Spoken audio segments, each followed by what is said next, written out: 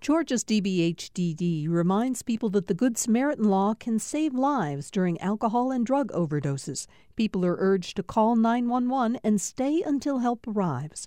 More information at opioidresponse.info.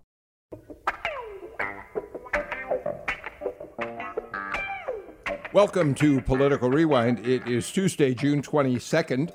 I'm Bill Nygut, and because it's Tuesday, we're joined by my partner, Tamar Hallerman, senior reporter at the Atlanta Journal-Constitution. Tamar, thank you for being with us. We have an interesting show. We're going to introduce our special guest in just a minute. But Tamar, for the day, we're going to take a step back from the political headlines of the day and talk about a virus. Not COVID, not the coronavirus, but HIV/AIDS. Tamar, thanks for being here.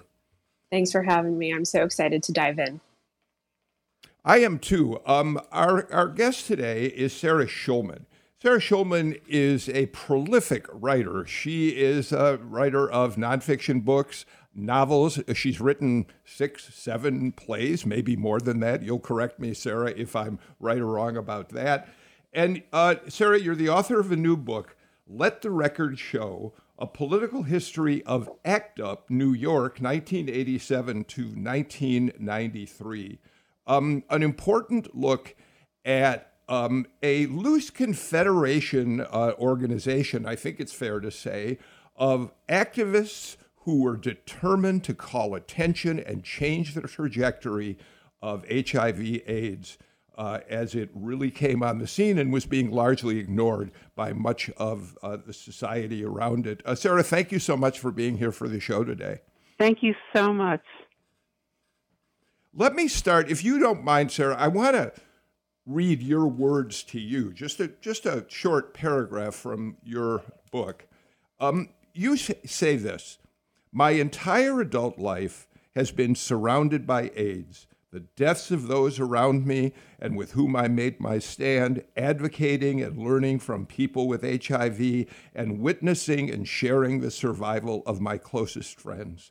I have met, stood with, and advocated for people with HIV all over the world as an HIV-negative person and consider myself to be a part of the HIV/AIDS community." So with that, you were a journalist who covered much of the developing story about HIV/AIDS, which we first really learned about 40 years ago this month. But you also played an activist role in the organization. Fair way to describe a kind of a dual role Absolutely. You played throughout? Yes. Okay. So start, if you would, by helping our listeners understand, just in the most basic way, what was ACT UP? Well, you have to go back to, we now know that AIDS existed for probably 100 years. And it may have been in the United States in the 1940s, and certainly was in New York in the 60s and 70s. But science didn't notice the pattern until 1981. And that's when you have the famous New York Times story, July 3rd, 1981, 41 cases of rare cancer found among homosexuals in San Francisco. Now, it's important to go back to that, what it was like for homosexuals at that time. Gay sex was illegal. The sodomy laws were still in place. In New York City, there was no gay rights bill, which meant that you could be kicked out of your apartment, you could be fired from your job, you could be denied public accommodation like restaurant or hotel. Familial homophobia was virulent and was the status quo, and street violence against gay people was a constant threat. So at the time, there were theories about homosexuality. People felt that homosexuality was one thing and that it was biological. And so when there was a disease that was identified through the gay community, it was conflated with the idea that homosexuality itself was a disease, in fact, a biological disease. And because of the stigma and prejudice, that's why the first name for this disease was gay-related immune deficiency, GRID. Eventually, it became called AIDS. And in the first 5 years of the epidemic, 40,000 people died in the United States. Ultimately, about 600,000 people have died so far in the United States of AIDS. In those first 5 years, the government did nothing. Pharma did nothing but recycle failed cancer drugs, and the mainstream media ignored the crisis. It was only really the underground press, the gay media, with almost volunteer and amateur journalists that did the mainstay of the coverage. Then there was a very big setback for the gay community, which was the Bowers v. Hardwick decision in the Supreme Court, and this upheld the sodomy laws. So after 5 years of a mass death experience, to have gay sex be maintained as an illegal category was a horrible setback, and people were enraged. There were demonstrations in the streets without permits. There was a lot of anger. And this was the environment in which ACT UP was created in March of 1987. I really appreciate your setting all that up for us. Tamar, a couple things to unpack there. I think it's really important first, as we have this conversation, to establish for those people who believe, oh, well, yeah, we remember HIV/AIDS. That was a disease of the past. Thank goodness we've moved beyond that. That isn't true in any way, and especially here in the South and here in Atlanta. HIV infection among especially African-American men continues to be at very high levels. So we are not talking about history. We're talking about a disease that continues to exist. And with that, let me also say, Tamar, when Sarah mentions Bowers v. Hardwick, she's talking about Georgia Attorney General Mike Bowers, who went to the Supreme Court to argue that sodomy among consenting adults in privacy was illegal. Yeah, this is a Georgia case that made it all the way up to the Supreme Court. Michael Hardwick was a bartender who was cited for drinking in public outside of the bar he worked at in Atlanta in the early 80s. And the police went to his house to serve him his arrest warrant. They entered his house and went into his bedroom where Michael Hardwick was having sex with another man, consensual sex, and he was arrested for breaking the state's sodomy law. Hardwick was the one who sued the state attorney general, Michael Bowers, in federal court. It made it all the way up to the Supreme Court. And as Sarah mentioned, the Supreme Court upheld it. And in a very, in a 5-4 decision, closely divided, the Chief Justice wrote that, here's the quote, I found it, "To hold that the act of homosexual sodomy is somehow protected as a fundamental right would be to cast aside a millennia of moral teaching." And yeah, it was a huge galvanizing moment for the movement, including here in Atlanta. And just as you were mentioning, Bill, this is a crisis that hasn't gone away. You mentioned specifically for Black men, also transgender women, people of color here in Georgia, and the state, especially the South, but Georgia specifically ranks in the top 5 of the highest in the country of new HIV cases. So this is something that isn't going away. And a lot of the issues that Sarah said that people in ACT UP were fighting for in the 80s and 90s in New York City, things like a gay Bill of Rights, things like HIV criminalization laws, public accommodation, being able to, restaurants can turn you away. These are protections that don't exist in Georgia to this day. There's still laws on the books here that if you have HIV and you don't disclose your status, if you're having sex or getting a blood transfusion, that could be a felony punishable by decades in prison. So a lot of parallels between what you guys were fighting for in New York and what advocates here in Georgia are still fighting for today. Thank you so much Sarah, for bringing that up. I want to say one Sarah. thing that's really different is that the medications exist. Today, anyone who's HIV positive can get medications that would make them virally suppressed so that they couldn't even biologically infect anybody. So that shows us that there's a gap in terms of who has access to standard of care, and also that these HIV criminalization laws that you bring up are simply punitive. I'm really glad you pointed that out, Sarah, because I think one of the things that we've all come to understand as we've watched COVID-19 track its course across the population is disparate outcomes in terms of populations in our communities. I mean, African Americans, Hispanics, much more likely to get COVID, much more likely to have serious consequences from COVID. And the reason being, of course, that there is a huge gap in terms of medical treatment, access to sound health care. And that's one of the similarities between HIV and COVID, although there are a great many differences.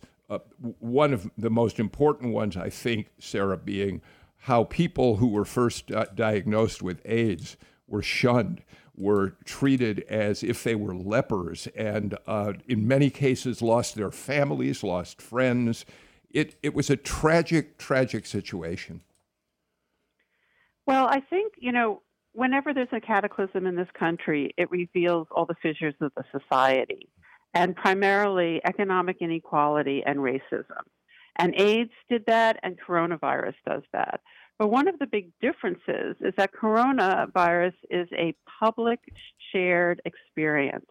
It's on television every night. People talk about it at the dinner table. AIDS was our private nightmare. And our fight was to get it into the public.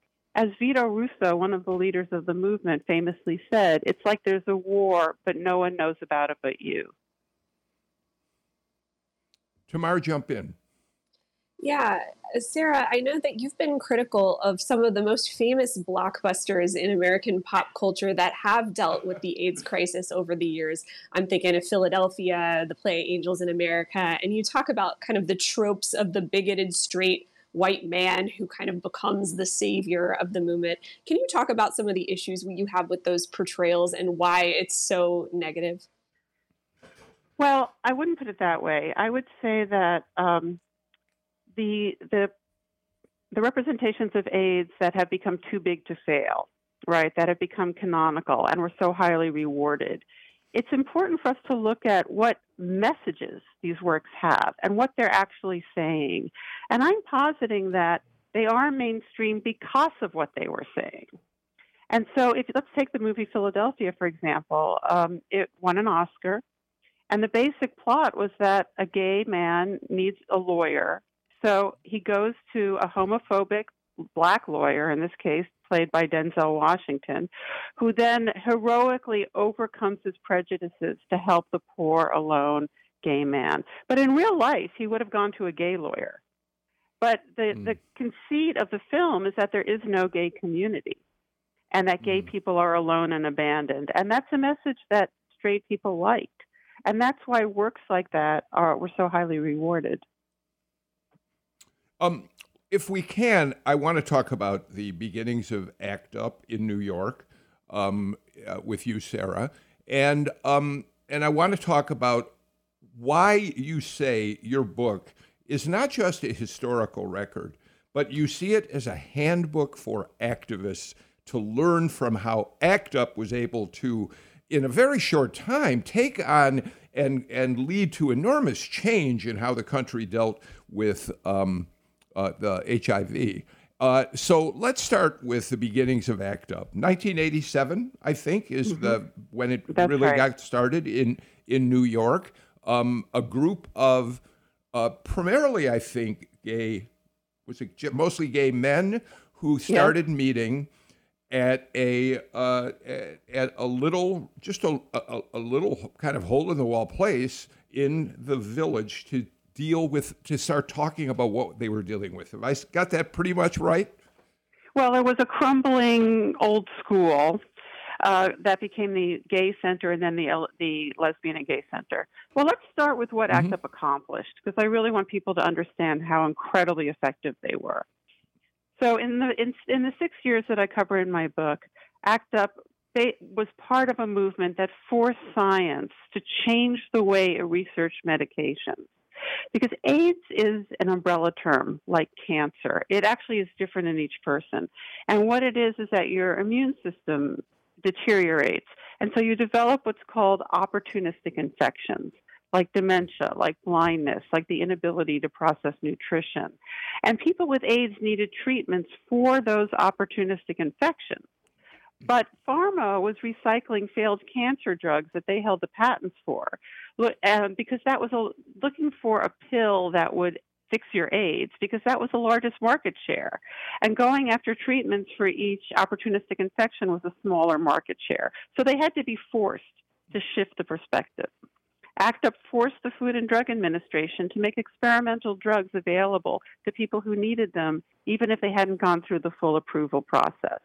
ACT UP ran a 4-year campaign to force the CDC to change its definition of AIDS so that infected women could qualify for benefits and for experimental drug trials. ACT UP founded Housing Works, which started programs for homeless people with AIDS. ACT UP made people with AIDS eligible for private insurance, and this impacted hundreds of thousands of people. ACT UP stopped the Catholic Church, from impeding condom distribution in the public schools. And ACT UP made needle exchange legal in New York City. And it really changed the way that queer people and people with AIDS saw ourselves and the ways that we were depicted in the media. So these are enormous accomplishments. Sarah, what was so interesting about ACT UP is how decentralized its organization was. You didn't really have kind of designated leaders or spokespeople. You kind of worked through a coordinating committee and then all of these different caucuses and affinity groups. Why do you think that was such a strength for the organization? And at the same time, do you think there were any downsides to it being so decentralized? The strength was that ACT UP had to be effective because its major constituency was people with AIDS, and they were in a state of emergency and had no time. So their needs had to be met. And therefore, there could not be a kind of bureaucratic time wasting or too much time wasting on theory. So ACT UP had a structure of radical democracy where there was a one-line statement of unity, direct action to end the AIDS crisis. And that's direct action as opposed to social service provision. So if you were proposing something that was direct action to end the AIDS crisis, basically you could do it. And that was because it was not a consensus-based movement. People did not have to agree. So if you had an idea and I didn't like it, I would argue with you because this was pre-gentrification New York culture where people were very direct and things were on the table. But ultimately, if I didn't agree with you, I just simply wouldn't do it. I wouldn't try to stop you from doing it. And then I would find like-minded people to do the project that I wanted to do. So in this structure, ACT UP ended up with an enormously broad simultaneity of response, where they were running so many campaigns at the same time in so many different social sectors and so many different milieux that this really is what created the paradigm shift. Were there any downsides to that, though? A moment where somebody might have gone too far or taken away from what the organization wanted to accomplish? Any moments like that? There were a lot of times that people went too far. It was a very human movement. It was not based in respectability politics. And people were dealing with a lot of pain and suffering and a lot of pressure. And so there were all kinds of crazy things that went on. Somebody stole $10,000. One guy pretended he was positive when he wasn't. 2 people OD'd and died. There was a lot of that. But the organization could hold that because it did not have a supremacy ideology about itself. It was a community, and a community cannot have a closed door. One of the things that's fascinating about your book, by the way, before we go any further, I want to tell people a little bit more about your project, because yes, you have this wonderful book, which includes conversations with almost 200 people who had involvement in ACT UP in one form or another, people who you've reached out to. But you also have an oral history project. You have interviews that people can access for free online. You filmed with a film partner these interviews. So this has been an enormous undertaking, which you started back in 2003. And we want to make sure people realize this isn't a book you dashed off in the last 2 years. No. I mean, I started covering AIDS in the early 80s. Then I was a member of ACT UP. And then I continued doing journalism on the relationship between AIDS and gentrification and HIV criminalization. 1996 is when the protease inhibitors came in, the good drugs, so that if you're infected, you can live a full lifespan. And 1999 was really the internet revolution, and everything went online. ACT UP had been pre-internet. So all our material was not digitized, and there was a period where you could search ACT UP and you would find nothing. In 2001, I was driving, and it was the 20th anniversary of noticing the pattern that became AIDS. And I was listening to the radio, and the guy said, at first, America had trouble with people with AIDS, but then they came around. And I almost crashed the car. I thought, oh, no, this is going to be one of these fake progress, benevolent, dominant culture stories, when the truth is that thousands of people fought until the day they died to force this country to change against its will. So my collaborator, Jim Hubbard, and I started the ACT UP Oral History Project. And people can access it at actuporalhistory.org. In fact, we've had 14 million hits. So for the next 18 years, we interviewed 187 people and put the full transcripts up on the web in the hopes that somebody else would analyze this raw data. But what started to happen was a fake story about ACT UP started to emerge that focused on a handful of individuals, when ACT UP really was about collectivity and community and coalition. And so not only was this information wrong, it also gave contemporary activists the wrong impression.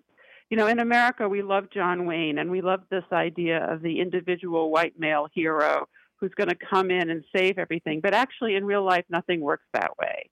You really need a zeitgeist of cooperation for there to be a large social change. So what I want to talk about for a minute is something that happened with ACT UP that has become kind of a buzzword of today and really worth exploring in terms of how ACT UP worked with so many disparate groups of people. Intersectionality. We're all talking now about intersectionality and why it is important. On the show the other day, Professor Andra Gillespie actually defined it for us and made clear that one of the elements of intersectionality is this notion that you can't just talk about all women and a solution to the problems that all women have. You have to break that down. You have to look at what African-American women, what Hispanic women, what gay women, all that. And in many ways, ACT UP was an example of that kind of intersectionality. I think it's fair to say, Sarah, because you point out that people came to ACT UP with from social movements that were completely disparate from what gay men were dealing with. Yes? Well, ACT UP was predominantly a white gay male organization, and I'm not saying anything different than that. But it was not an exclusively white gay male organization, and its influences were much broader. So it tended that the older gay men had come from the gay liberation movement, but the younger white gay men often did not have any political experience, whereas women and some of the people of color in ACT UP had enormous amount of political experience, having come from pre-existing movements like the feminist women's health movement, reproductive rights. There were people who had been associated with the Black Panthers, with CORE, and they brought in very concrete political ideas and ways of thinking politically that were very helpful. But also, generationally, most of us were born in the 50s and 60s, some in the 40s. And when we were queer children, which was a concept that didn't exist at the time, we didn't know that there was going to be a queer community or there was going to be a gay movement when we were older. But we saw Black resistance on television. We saw Black people standing up to the police. We saw Black people doing direct action, like sitting in at segregated lunch counters. And when I was researching the book, I went back and looked at Martin Luther King's letter from Birmingham jail, where he lays out his definition of direct action. And actually, it is exactly what ACT UP did, even though we didn't realize it at the time. So clearly, generationally, we had internalized the lessons of Black resistance. Yeah, I'd like to talk about, was there any emphasis at all kind of on theory or let's take this thing that worked so well during civil rights? You know, you talk about direct action, civil disobedience, which you absolutely did in a lot of your zaps and your demonstrations. But at the same time, there were things that were really core tenets of civil rights early on, things like respectability politics, which you mentioned was not as much of a focus of the organization. ACT UP did not talk about theory, and it did not theorize itself. So no. One of the leaders of ACT UP, Maxine Wolf, who had been in CORE, actually, she argued that if you go action first, your theory will emerge because you have to make decisions. And when you make decisions, you have to find out what your values are, and your values will cohere. And that this turns out to be a much more effective way to go forward. Because if you put theory first, you end up getting polarized and arguing about things that don't have any material application. So there was very little theory in ACT UP. Yeah. I would love to ask you about, oh, sorry, Bill. No, that's right. Tamar, let me do this. Before you ask another question, let me get our first break of the show out of the way very quickly so we can come back and talk more with Sarah Schulman. This is Political Rewind.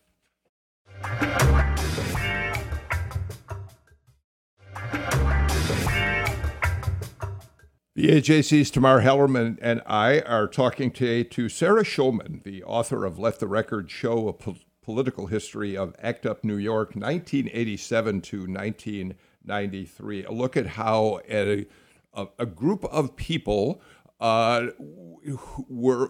who came up with creative and confrontational ways to force the country, government agencies, and others to pay attention to a crisis that was killing people. As you say, Sarah, if I can, I want to read one other piece from your book, from the very beginning of your book, because it's so powerful.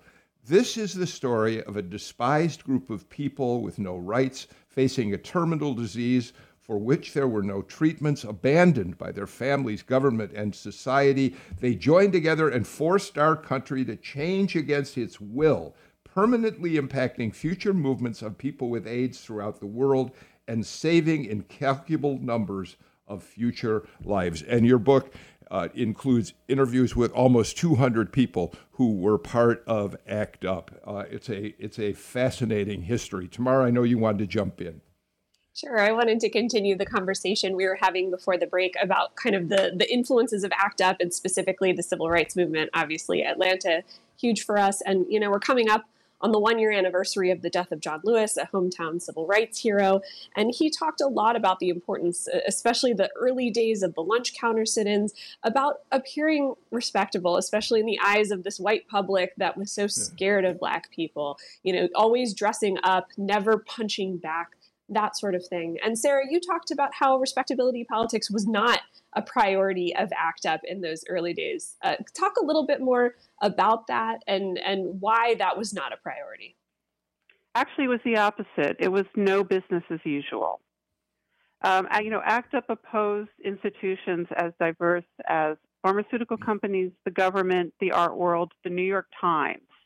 They really, if you had to give up, in a sense, any kind of ambition or idea that you were going to work at the New York Times if you're opposing the New York Times. But it's because people were dying and the clock was ticking. And when that happens, you go through a personal transformation, a kind of spiritual transformation. Dr. King called it self-purification.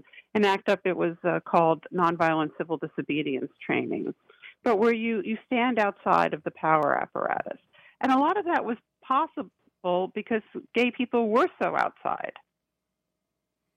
And I would love to ask you a little bit more about ZAPs. I had not heard that term before going through your book, and kind of these big attention-grabbing events designed to get media attention, to force big institutions to change. Some of the most famous that ACT UP did was your demonstration at St. Patrick's Cathedral in New York City, draping a giant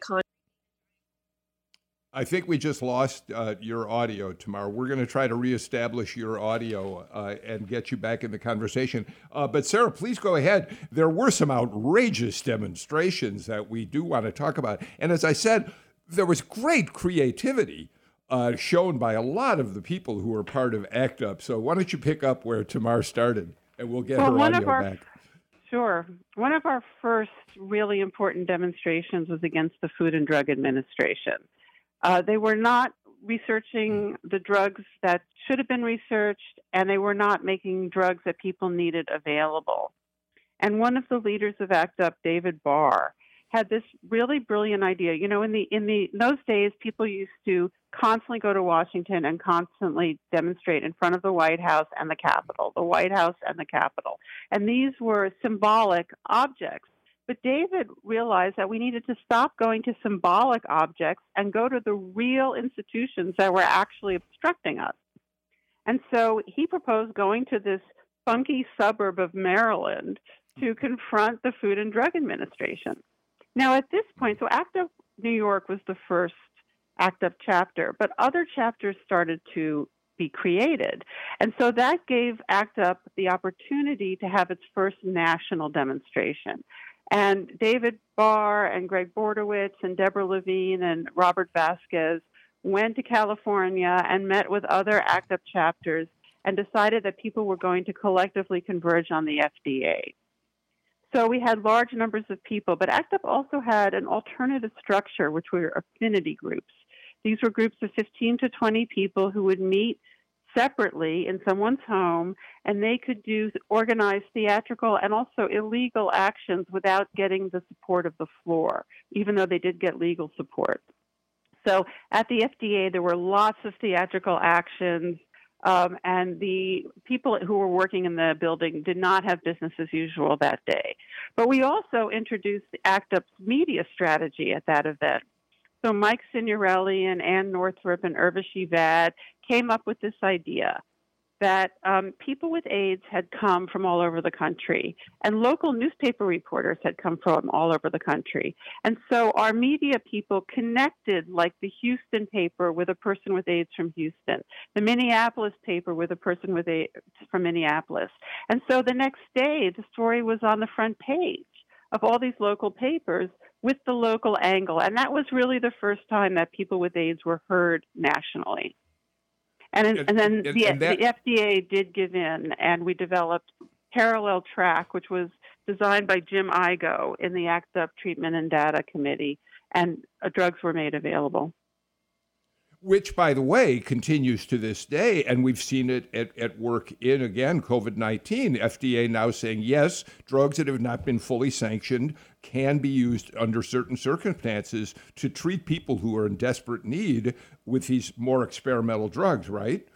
Right, but there's a downside, right, which is that it enables pharma to get drugs approved that maybe don't even work, like this recent Alzheimer's drug, right? Yeah, okay, good point. Yeah, that's a great point. I want to pick up on one other example of a big action that happens to have involved a man from Atlanta. You write about the Ashes Action, October 5th, 1992. David Robinson, a New Yorker, was in love with Warren Krause, who lived here in Atlanta. Warren Krause died. David came to Atlanta, became his full-time caregiver. And when Warren Krause died, David wanted to figure out, I think, and you'll tell the story better than I can, but essentially, how do I honor his life? How do I call attention to the reasons he died? And he came up with this really brilliant scheme to do something with Warren Krause's ashes. Talk about that. Well, by that time, ACT UP had gone through a devastating split where 12 people left and started Treatment Action Group, and this was very demoralizing to the organization. Also, there had not been any new drugs coming down the pipeline that really worked. A lot of people were dying. The leadership, people were constantly dying. ACT UP was in a place of real desperation. And David Robinson had this idea of people bringing the ashes of their loved ones who had died of AIDS to the White House lawn. And in fact, that is what ACT UP did. So there was a demonstration. People marched to the White House gate, which you could do at that time, and literally poured the ashes of their loved ones onto the lawn of the White House. That's how desperate people were. You know, at the beginning of ACT UP, people used to do what was called a die-in, which was symbolic. They would lie in the street and they would hold up cardboard graves and this sort of thing. But by the end of this period that I cover, the bodies were literal. There were political funerals. 3 people from one affinity group all died within 10 weeks of each other, and each one of them wanted a political funeral. Their bodies were carried through the streets. They had open caskets in the park. ACT UP was so desperate that they wanted the public to see the bodies of people who died of AIDS. Yeah. Tamar has been talking about some of the local or Georgia connections to ACT UP, and I want to share one more that Amelia Brock knows about from her work on Second Thought, the show that was on our air for so long. You say in the book, Sarah, that ACT UP is a story of a group, a story of fluidity of leadership, and then you say of ordinary people rising to the occasion. So several years ago, a story appeared first in the Atlanta newspapers and then got national attention. A mailman named Floyd Martin in Marietta, who'd been on the basically that same route up there for almost 35 years. He was beloved by the people who he delivered mail to. And they got together and raised money, $30-some thousand, to send him on a trip to Hawaii, to give him a big party, big send-off. People magazine picked it up. But it was only when he came to do a show with On Second Thought that Floyd Martin revealed that he had become involved with ACT UP because he had seen so much tragedy around him among gay men. Let's listen to just a little bit of what Floyd Martin told Virginia Prescott in that show on Second Thought. Back in the late 80s, I started losing friends, one after the other, and that was due to the AIDS crisis. And I lost a partner, and then I met another friend. We became partners. He invited me to go to an ACT UP meeting. I didn't know what ACT UP was. Yeah, can you remind us of what it stands for? AIDS Coalition to Unleash Power. That was the first ever grassroots activist group dedicated to changing the course of the epidemic by any means necessary. Yeah. So it was a very in-your-face group at that time. Because there was nothing being done and people were dying. So instead of people infected with the disease just waiting to die, they decided to rise up and fight for their lives. And I was part of that fight. You know, because of ACT UP, a lot of people are alive today because of medications that were released. Yeah, there was nobody really advocating for them. No, they wouldn't even say the word, you know, and people with AIDS were very much discriminated against. Everybody was afraid of them. We didn't have any knowledge, you know, we didn't know anything about it. We didn't even know how you got AIDS. Yeah. We did a lot of great things that is making it a livable chronic disease now. For a lot of people listening, that's a brand new story and a very moving one. You've heard hundreds of stories like that from people like Floyd Martin, who dedicated themselves to this movement. It's a very sophisticated rank and file. You know, one of the things about ACT UP was that everybody was a spokesperson. There were no designated spokespeople. So there were many, many teach-ins where the vast majority of people were sophisticated to the laws, to the policies, to the medications. And when I interviewed people, they were very, very clear about why they were there and what they were working on. It's an extraordinary group of people. Yeah, and Sarah, one of the things I wanted to ask you about that ACT UP was kind of new to doing at the time was kind of elevating the people who had AIDS and kind of using them and their experiences to help kind of guide your actions, what you did, how you talked about things. And that was sort of novel, right? Well, the idea of patient-centered politics had been something that came from the feminist women's health movement because, you know, medicine was always hostile towards women. And so when there began to be a feminist health movement, people had to center women's experiences. And a number of people from that movement came to ACT UP, like Marion Bonsoff and a number of Risa Denenberg, a number of people. And they did teach-ins on this concept. And every person that you interviewed would say, people with AIDS are the experts. This was the mantra of ACT UP. So, for example, one of the standard things in an experimental trial would be that they would contrast the drug they were testing against a placebo. So when you came in, you didn't know if you were getting the medicine or if you were getting sugar. Well, from a scientist's point of view, that may be what you want because you want clean data. But if you're a person with AIDS, you don't want the placebo. So ACT UP would oppose that type of double-blind study, and what they wanted instead was that the drug be compared to the standard of care treatment. And that's an example of looking at something from the point of view of people with AIDS. And I'd love to ask you a little bit about the reception that you got from the scientific community. And I know that I'd like to specifically talk about Anthony Fauci, because so many AIDS activists have a very complicated relationship with him. But initially, it sounds like he was reluctant to take that kind of patient-centered approach to all of this. Yes, I handed in my manuscript before COVID, and so it was before the second coming of Anthony Fauci. So he really wasn't in the front of my mind as I was writing the book. But I did notice as I was reading through that there were a number of examples of ACT UP people telling stories of presenting innovative ideas to Fauci and him saying no. So, for example, Richard Elovich, who was the leader of the needle exchange group, he had gone to Fauci and said, how come you're not enrolling IV drug users in experimental drug trials? And Fauci said, well, they're not compliant. And Richard said, well, you can't write off an entire class of people. Or Linda Meredith, who was an activist for women with HIV.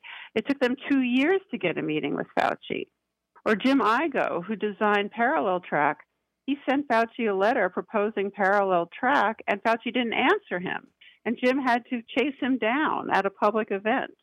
So he was reluctant to go with innovations, and he really had to be forced. ACT UP did major action at the NIH, and there was a lot of direct action aimed at Fauci.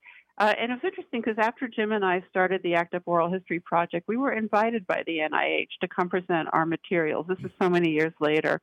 So we walked through those gates. It was a very strange feeling, and we presented our materials. And this woman raised her hand and said, I was a librarian when you guys demonstrated, and after you left, I went out and collected all the signs that were left behind, and this ephemera is in our collection, and we're all so proud that Dr. Fauci realized that people with AIDS needed a seat at the table.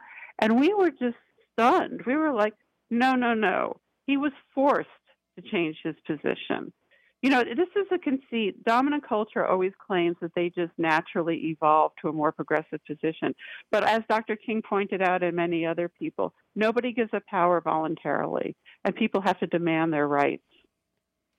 Well, and that leads me, we got to get to a break, but that leads me to, I said earlier that you consider your book not just a history of ACT UP, but in many ways a guide for how people can truly engage in activist activities to make change. And I want to talk a little bit about that when we come back. You're listening to Political Rewind.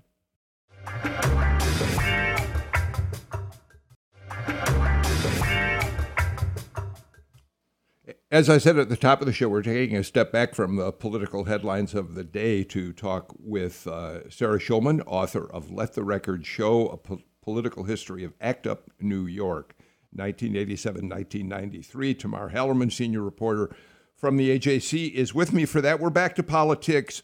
Tomorrow, Eric Tannenblatt, Howard Franklin, Andra Gillespie, Greg Bluestein will all be here. And among other things, we're going to talk about the Catholic archbishops in the United States who are moving to try to deny communion to President Biden because he is pro-choice. It's a fascinating conversation. It's sort of a corollary to the show we did last Friday about the Southern Baptist Convention and the deep conservative movement that is tearing that denomination apart. So, all right, Sarah, let's go to this notion of your book being, in many ways, a handbook, a guidebook for activists and how to get things done. You've sort of given examples of that, but tell us, what do you hope the main takeaway is? That if I want to get actively involved in a cause, as so many young people are now with Black Lives Matter and other things, what's the main takeaway or the several main takeaways from what ACT UP did that you think they can learn? Well, I think that the overall lesson is that how to organize a campaign. So you become the expert on your issue. You design the solution. You take your reasonable, winnable, and doable solution and present it to the powers that be. When they reject it, you do what Dr. King called self-purification, or ACT UP called nonviolent civil disobedience training, and you organize a theatrical and powerful direct action that will communicate through the media to the public what your issues are, what your solution is, and the fact that these institutions are not responding. And that's how you create public pressure. Tamar? I'm curious what you make of some of the large activist movements of today and kind of their strategies. Are there any that you think are kind of doing justice to the movement, or are you kind of frustrated with the state of kind of what you're seeing specifically with young people? I'm very excited by the movements that are growing today, and I think we're in the beginning of a very large people's movement. I mean, some of our most important movements, the movement against police violence, the movement for Black lives, the movement for immigration reform, the movement for Palestine solidarity. These are exciting movements that are growing, and also that their strength is local. They're different in each city, and they're different in each municipality, and they're coming up with concrete strategies that are relevant to where they live. I'm curious how you think social media has helped or hurt the activists of today. I do think, at least it feels on the outside looking in, that there is this emphasis on kind of ideological purity to your cause. And you talk with ACT UP how you weren't really able to afford to throw people out of your movement because so many people were dying and it was so urgent. And so many people did things you didn't like, but you didn't boot them out of your movement. Well, of course, COVID has forced people to not meet in person, but meeting in person and being in person was a very strong part of ACT UP's creativity, because people were talking all the time. They lived together, they worked together, they had care groups, they were in prison together. And the experiences and needs of people with AIDS became very evident because people spent time together and they were able to come up with really great ideas. Because the thing about movements is that ideas are products of group relationships. It's the collectivity that produces the creativity. And when we can get back together in person, that'll be really helpful. On the other hand, every generation has their own technology. Like in ACT UP, video camcorders had just been invented. And so ACT UP ACT UP invented video activism, and now we have a different technological society, and each generation because institutions and individuals act on and transform each other. It's never a static relationship. Sarah, as we start to run toward the end of the show, I mentioned, of course, at the very beginning that anybody who has the misguided belief that somehow HIV/AIDS is behind us couldn't be more wrong. And here, certainly in Metro Atlanta, we know it's a continuing issue, especially among Black men. In general, though, with protease inhibitors and the drugs that now can stop people from having the most severe consequences of AIDS, what is the need for activism in the HIV/AIDS community? How has it changed, transformed? Is it more about education today than it is about getting governments and institutions to change? Well, AIDS activists, in a sense, were able to overcome HIV, but they could not beat capitalism. And so even though the medications now exist, the profit motive for global pharma is the obstacle. So, Linda Villarosa, who is a Black lesbian reporter for the New York Times, she did a cover story showing that, this is in 2017, Black gay men in the U.S. South had higher rates of HIV infection than any country in the world. And that's because we don't have a logical and coherent healthcare system. And not only do we need a national healthcare system, we need a globally coordinated healthcare system. Because what we're seeing with COVID is the exact same pattern. Now we have a vaccine, but the wealthy countries hoard it. Poorer countries can't get it. And we need equitable distribution. And in Georgia, that's certainly... in Georgia, I say, a lot of the LGBT activists I talk to are huge, very much in favor of expanding Medicaid here in Georgia, which is something we haven't done yet. And they often talk about that as well. Yeah, I was going to point out, Sarah, that some time ago, I did a show with AIDS Atlanta. When you talk about the prevalence of AIDS among African Americans in the South, in specific zip codes, in parts of Atlanta, you had higher rates of infection than people had seen in other parts of the world where through stereotypical or prejudicial notions, they thought, oh, well, in Africa, there must be more prevalent. But it was specific zip codes in Atlanta. So this is a disease that still needs to be reckoned with, Sarah. So we have so much income inequality and so much racism in the United States. In New York City 2 years ago, 1,400 people died of AIDS. And they were mostly diagnosed in the emergency room because they had no health care. Well, we're out of time, unfortunately, for this conversation. Sarah Schulman, thank you so much for being with us. Your new book is Let the Record Show, a political history of ACT UP New York, 1987 to 1993. But Sam, I think we should put up on our social media a link to the ACT UP Oral History Project where people can read transcripts from like 187 people who Sarah and her partners have interviewed about their experiences in ACT UP. Tamar Hallerman, thank you so much for being with us today. We'll see you again in a week, but I'll be back again tomorrow with another Political Rewind. In the meantime, take care, stay healthy. I know you're not sure when you have to wear a mask and when you don't, but you know what? If you're fully vaccinated, you have a lot more freedom to make choices about that. So go get a vaccine. See you all tomorrow.